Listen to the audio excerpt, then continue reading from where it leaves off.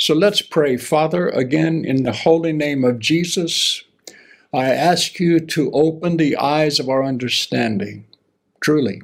Spirit of God, guide us into the truth concerning this whole powerful truth of yours that your Apostle Paul spoke to so strongly, as did your Son, about us walking in love.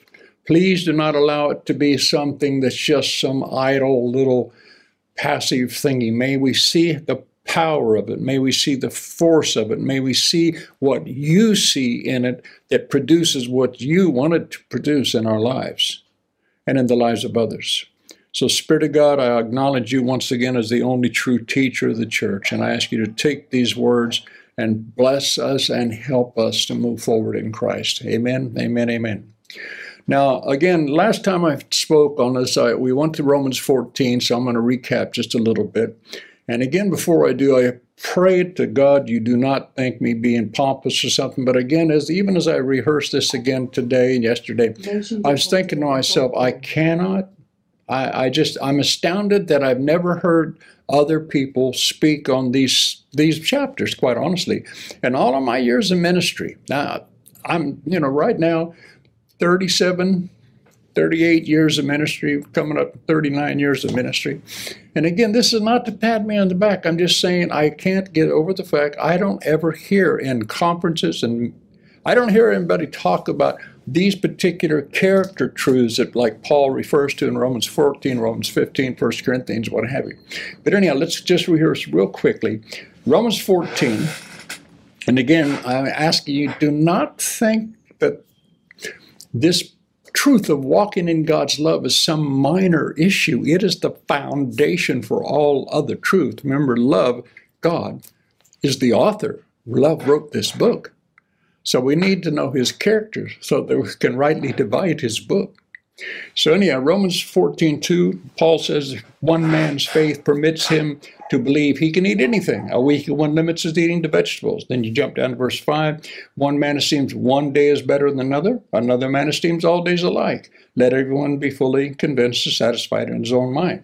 And it goes on to talk about how we must not allow ourselves to put pressure on other people to try to get them to bow down to our personal convictions. Now, again, see, it may sound so simple. Who really cares if one eats vegetables and one doesn't?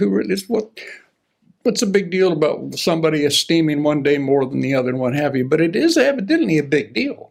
Because to the point that Paul says in Romans 14, he says you can actually, by trying to force your freedom on somebody, cause somebody to apostatize, deny the faith, basically, like go to hell, quit serving Jesus. Can you imagine? Just because you want to exert what maybe you have truly seen to be a truth to you, but others haven't seen it. And so you can't force that on people. That's why revelation is so important, when it has to be revealed to the individual human spirit. Because unfortunately, all of us first hear and we process information with our brain. But it's our spirit where the life comes from. And he wants truth to be in the inner man. He desires truth in the inner man.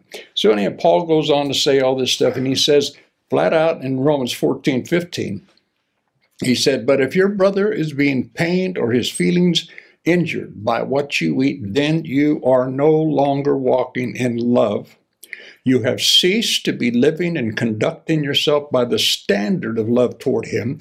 Do not let what you eat, in other words, what you have a freedom to do, do not let what you eat hurt or cause the ruin of one for whom Christ died. And again, that's where you find these words that speak to apostasy. And again, you go on a little bit further, and then verse 19, he says this, so let us definitely aim for and eagerly pursue what makes for harmony, for mutual upbuilding, edification, and development of one another. Now, why would he even have to teach this? Because people weren't doing it. But then he says, verse 20, to me, something that's very powerful. He says, you must not for the sake of food. In other words, I'm going to make you understand that you need to eat like I eat, or you need to not eat like don't eat, whatever. Go back to the previous message. But he says, you must not, for the sake of food, in other words, again, what you have a conviction of its approval by God on, and someone else may not, you must not, for the sake of food, listen to this phrase, undo, break down, and destroy the work of God. We can destroy, that's what it says, we can destroy the work of God in another person's life, all in the name of our pretense, wanting to force our freedom and our convictions on someone else. That's heavy to me. I pray it's pretty heavy to you, to think that just my freedom, I have this freedom, but I can take that freedom, and if I don't exercise myself correctly in front of somebody else who does not have that freedom yet, I can destroy the work of God in their life. Read them for yourself, study the scriptures for yourself. So he goes on through all this, and the very last verse again is a very critical one. It says, but the man, well, it says again, verse 22, I'll read 22 and 23 again. Your personal convictions on such matters. One day is better than the other. Well, I don't think so. I think every day is the same. Whatever. Your personal convictions on such matters, exercise them as in God's presence. In other words, exercise them alone with God. In other words, that's where you really need to, that's where you release your faith anyhow. Your personal convictions on such matters, exercise them as in God's presence, keeping them to yourself, striving only to know the truth. In other words, if there's always more truth, and he's saying by this, he's saying, keep studying, keep learning, striving to know the truth and obey his will.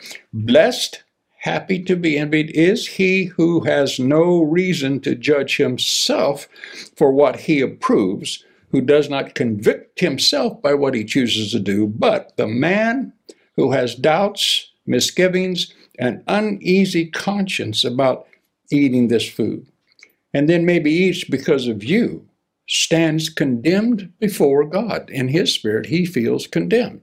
And again, you can destroy the work of God because he is not true to his convictions, and he does not act from faith, for whatever does not proceed from faith is sin. Whatever is done without a conviction of its approval by God is sinful. Everybody has to have their own individual conviction of something's approval by God, okay? Please, I pray that you hear this. Anyhow, that's just a short recap. Like I said, listen to the last time I spoke on this for the rest of it. But then you go right to Romans 15, in the first few verses. Paul says in Romans 15:1, listen to this. We who are strong, let's say you and I have been in Scripture for a long time, been in good Bible teaching churches, and we've got some pretty strong convictions. We've studied, we've seen some things, we've spent a lot of nights in prayer. We've talked to the Father at length. We've done our best to fellowship with the Holy Spirit, asking him to guide us, to teach us, to recognize his promptings. So there are, that's just the facts. There are people who are stronger in different levels of faith, and there are people that simply haven't got to that level yet. But he says, we who are strong in our convictions and of robust faith ought to bear with the failings. He said, if we actually are stronger in faith, then we have a responsibility. He said, we ought to bear with the failings and the frailties and the tender scruples of the weaker ones. Tender scruples, this thing about always looking, trying to figure out what's right and what's wrong. People that are younger in the Lord, they vacillate back and forth between one thought and another so often. But again, it says we have a responsibility if we're stronger to bear them up, to be patient with them and long-suffering. And again, let me finish reading. So it says, we that are strong, who are strong in our convictions, of robust faith, ought to bear with the failings and frailties and the tender scruples of the weak. We ought to help carry the doubts. We ought to help carry their doubts and their qualms and not please ourselves, again, by trying to force what we know on them. You have to work with people. It's like Holy Ghost therapy. You have to just do it a bit at a time. Verse 2 says, let each one of us make it a practice to please make happy his neighbor for his good and for his true welfare, to edify him. In other words, this has to be the purpose that you breathed for, to edify, to strengthen, and to build up our brothers and sisters spiritually. Verse 3, for Christ did not please himself, gave no thought to his own interests. See, I'm not supposed to force what I'm interested in on you, as it were. You hear me? He gave no thought to his own interests, but as it is written, the reproaches and the abuses of those who reproached and abused you fell on me. That part of Scripture, it says a few times in the Bible, of course, always continues to astound me. Christ did not please himself, gave no thought to his own interest. But let me go ahead and continue to read real quick. Verse 4 says, for whatever, because Paul's trying to put something in context there. He says, for whatever was thus written in former days was written for our instruction, that by our steadfast and patient endurance and the encouragement drawn from the Scriptures, we might hold fast to and cherish hope. In other words, he said, don't allow things to begin to cause division, confusion, and all that. Conjecture, argument, debate. Now may the God who gives the power of patient endurance, steadfastness, and who supplies encouragement, grant you to live in such mutual harmony. See, that's again our goal, to live in such mutual harmony and such full sympathy with one another. In other words, understanding other people who have different scruples and other convictions and what have you. He said, with one another in accord with Christ Jesus, that together we may unanimously with united hearts and one voice praise and glorify the God and Father of our Lord Jesus Christ the Messiah. Welcome and receive to your hearts one another then. All these different people, not because they're no less than you, don't walk around with an air of superiority. I mean, like I shared before, all of us are in different levels, and you were in that level once. So again, we need to esteem them. Esteem them. Quit esteeming yourself more than everybody else. Don't be big-headed. Welcome and receive to your hearts one another, then even as Christ has welcomed and received you. You see, he received you, and I don't know if you know this, but he's just a little more spiritually mature than you and I were. But he received us anyhow, loved us anyhow, cared for us, was patient with us. Hallelujah. And that's how we're to be with others. Now let's turn to 1 Corinthians 10 real quick, because again, it's very similar to what he spoke about in 1 Corinthians 14.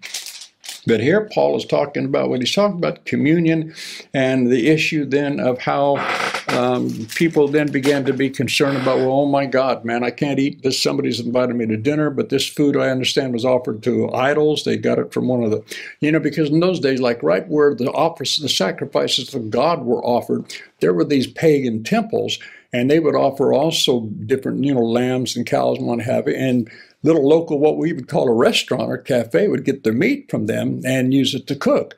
And see, sometimes you sat down to eat, and you didn't know if you're eating something that had been offered to an idol or not. And some people, it freaked them out big time, okay? But this is what Paul's speaking to. Again, you'd have to read the whole chapter. But in 1 Corinthians 10, verse 20, Paul says, no, I am suggesting, well, wait a second, let me back up to verse 19. What do I imply then? That food offered to idols is intrinsically changed by that fact and amounts to something, or that an idol itself is a living thing? No, I am suggesting that what pagan sacrifice they offer in effect to demons, to evil spiritual powers, and not to God at all. I do not want you to fellowship and be partners with diabolical spirits by eating at their feasts of these temples. You cannot drink the Lord's cup and the demon's cup. You cannot partake of the Lord's table and the demon's table. Shall we thus provoke the Lord to jealousy and anger and indignation? Are we stronger than he that we should defy him? And then he comes back, and again, I pray that you really mull over this much. Listen to this next statement he makes, because again, the issue is some are saying, well, we can't eat this. It was offered unto an idol. But see, if time allowed, we'd go to these, maybe I will come to some of them, like he's going to say. He said, listen, we know that there is no God but our God. It's the food offered unto an idol, even though he just said this about they don't know it's being offered unto something that God would consider to be diabolical, demonic. But he said, when we realize, and gosh, this is such a profound thing again, I'm sorry I keep using the word profound, but I don't know what other word to use. But he said, we know that there be no God but our God, so therefore this was never offered unto a God. In other words, I do not need to fear it. I don't not need to be considered, because the Word of God tells me, acknowledge God in all my ways. Whatever I sit down to eat, I need to sanctify it to God by prayer. That's why we pray over food, because a lot of stuff is crazy. But listen to what he says in verse 23. Paul, listen to this.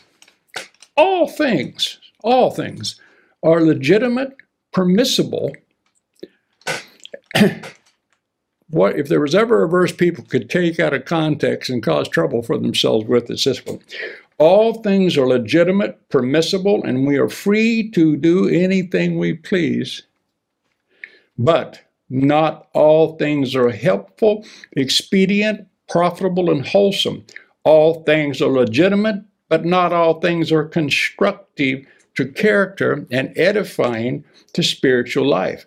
Let no one then seek his own good and advantage and profit, but rather each of the other. Let him seek the welfare of his neighbor. See, he's saying the same thing, guys. We've got to look at others and live to be a blessing, not live to be blessed. It's in blessing others that we are blessed, because you cannot sow without reaping when you do what God says. Now, let me just go and read this other part quickly. Verse 25, as to meat offered to idols, eat anything that is sold in the meat market without raising any question or investigating on the grounds of conscientious scruples. Now watch. For the whole earth is the Lord's and everything that is in it. But in case one of the unbelievers invites you to a meal and you want to go, eat whatever is served to you without examining into its source because of conscientious scruples. But if someone tells you, this has been offered in sacrifice to an idol. Now watch this. If someone tells you, by the way, this meat's been sacrificed to an idol, then do not eat it. Now listen, out of consideration of the person who informed you, and for conscience sake, I mean for the sake of his conscience. See, it's you're having to live according to where he's at, just like Romans 14 and 15. I have freedom to do this, but because he thinks this way, I'm not going to eat this because it's going to cause confusion in his life. I mean, for the sake of his conscience, not yours, do not eat it. For why should another man's scruples apply to me and my liberty of action be determined by his conscience? If I partake of my food with thankfulness, why am I accused and spoken evil of because of that for which I give thanks? So then, whether you eat or drink or whatever you may do, do all for the honor and the glory of God. Do not let yourself be hindrances by giving an offense to the Jews or to the Greeks or the church of God. Do not lead others into sin by your mode of life. Verse 33, just as I myself strive to please, to accommodate myself to the opinions, the desires, the interest of others. See, we hate doing that because so many people, they want to be the focus of the party, if you know what I mean. But hear that again. Paul said, and we're supposed to copy him. He actually said, copy me as I follow Christ. I myself strive to please, to accommodate myself to the opinions, the desires, and the interests of others. I adapt myself to all men in everything I do, not aiming at or considering my own profit and advantage, but that of the many. Why? In order that they may be saved. Did you hear that? In order that they may be saved. All of this design of God, this commandment, Jesus, the new commandment I give you, that you love one another, even as I have loved you, for by this shall all men know that you're one of my guys, you're one of my disciples. Only defining truth, he said, would cause us to be recognized as a follower of Jesus Christ is his love. Esteeming others more. Again, thank God for the gifts of the Spirit and the power and the manifestation that amaze us and just astound us. But I want to repeat it again. Fruit, the gifts astound, but fruit brings the nutrition. Hallelujah. So this is why, we don't major on that. It's not that it isn't vital. My gosh, he said he would confirm his word with signs and wonders following, and we all want it. But I'm talking about personal character, that which causes you to be a Christ follower, that which causes you to be recognized as a Jesus Christ follower. It's not the power, it's the fruit. is the fruit of his abiding Spirit's presence in me. The love of God has been shed abroad in my heart by the Holy Spirit. Therefore I do. Again, I have the capacity. I can, but I have to train. I'm telling you, this is spiritual training like 101, man. I mean, this is boot camp like in the Marine Corps. This is where you go through literal hell and back, learning how to love people who are not loving back to you. But that's all this stuff is talking about. I mean, why does he spend so much time speaking to this if it isn't incredibly powerful? Well, it is. Like he said, for one thing, we can actually, I'm repeating myself, I can destroy the work of God in somebody else's life all by me trying to show how spiritual I am. You know, that's just no good. But again, that one verse in 1 Corinthians 10, 23 and 24, just all things are legitimate. Think about what Paul's spirit was so right with God, evidently. He was a man. He had flaws and fractures like all of us.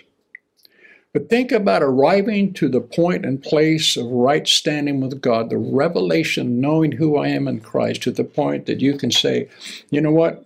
All things are legitimate, permissible.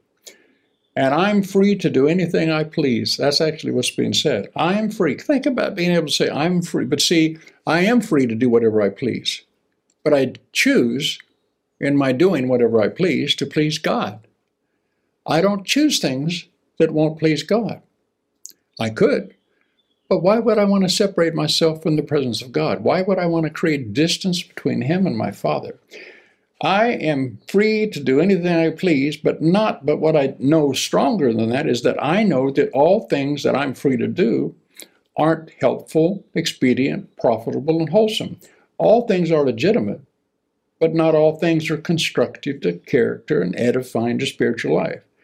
Let no one, no one means no one. Let no one then seek his own good.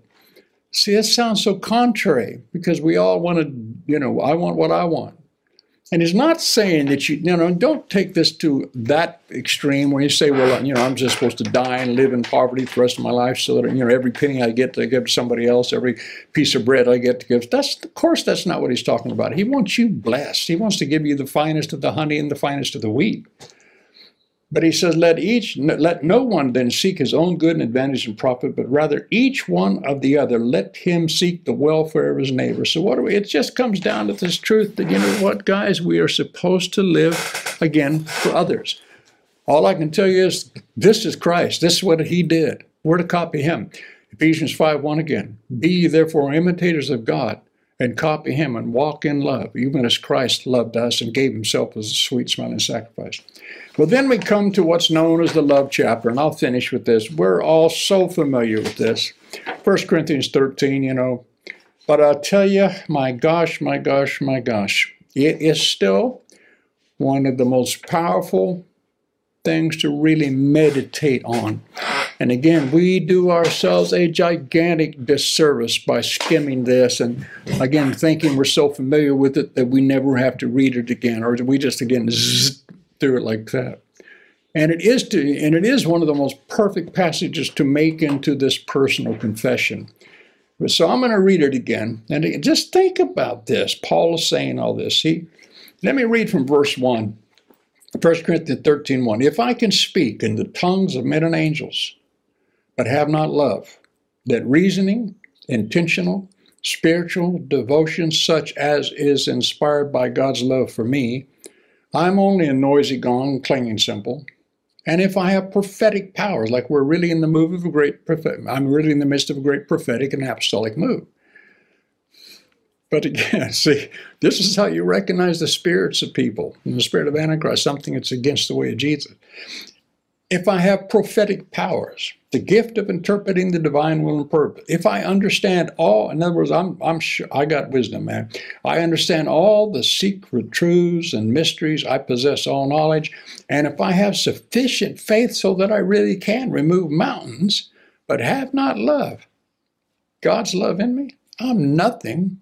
Listen to what he says. I know you know it, but think about it. I am nothing, a useless nobody. Even if I dole out all that I have to the poor and providing food. In other words, I'm the best giver in the church. And if I surrender my body to be burned, I'm hugely sacrificial.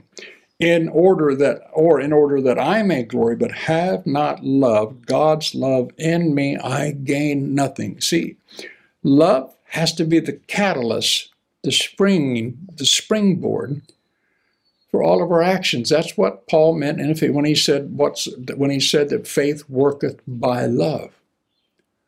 Faith is engaged, it's enacted, it starts up because there's love in you. You want to do this because of love. I don't want to do this for popularity.